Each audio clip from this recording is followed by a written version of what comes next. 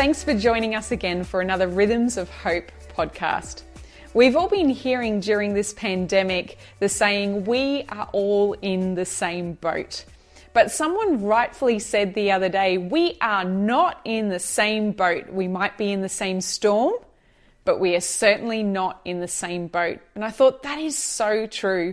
For some of us, this pandemic is a dream boat setting. We are all aboard a good ship.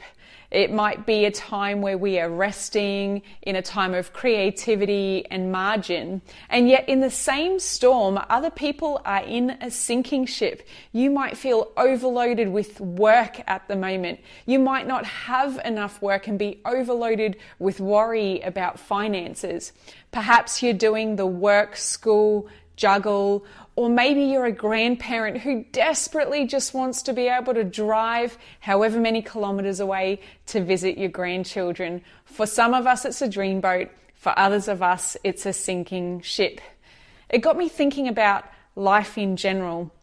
Some of us face storms at different times, but the good news of the gospel is we get to choose the type of vessel or ship that we are on.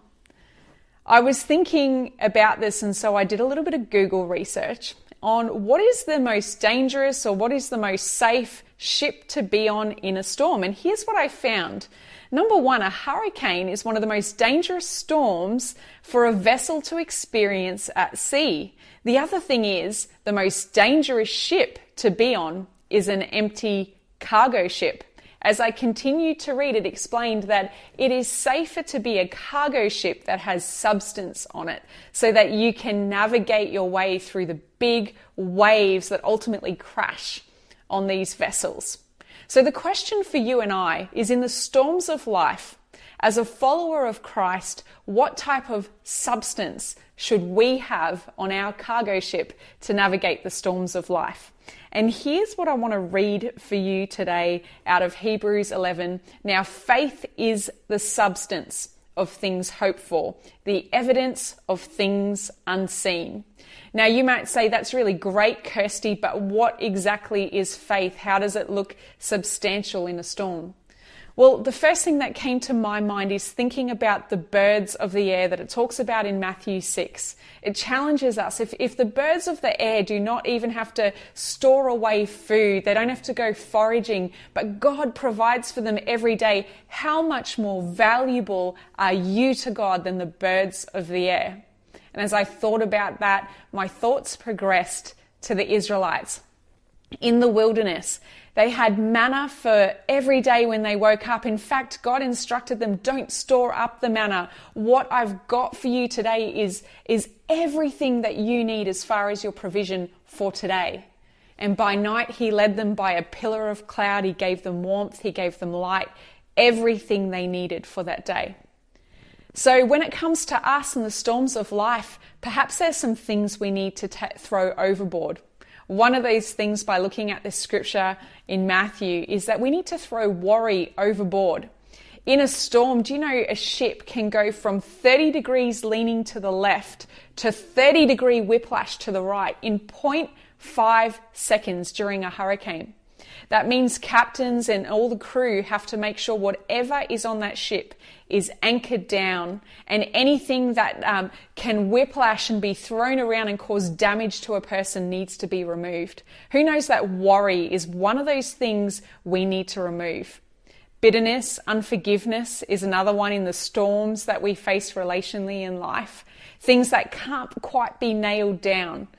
Things that aren't essential to our lives need to be thrown overboard. I think those are three important things we can get rid of.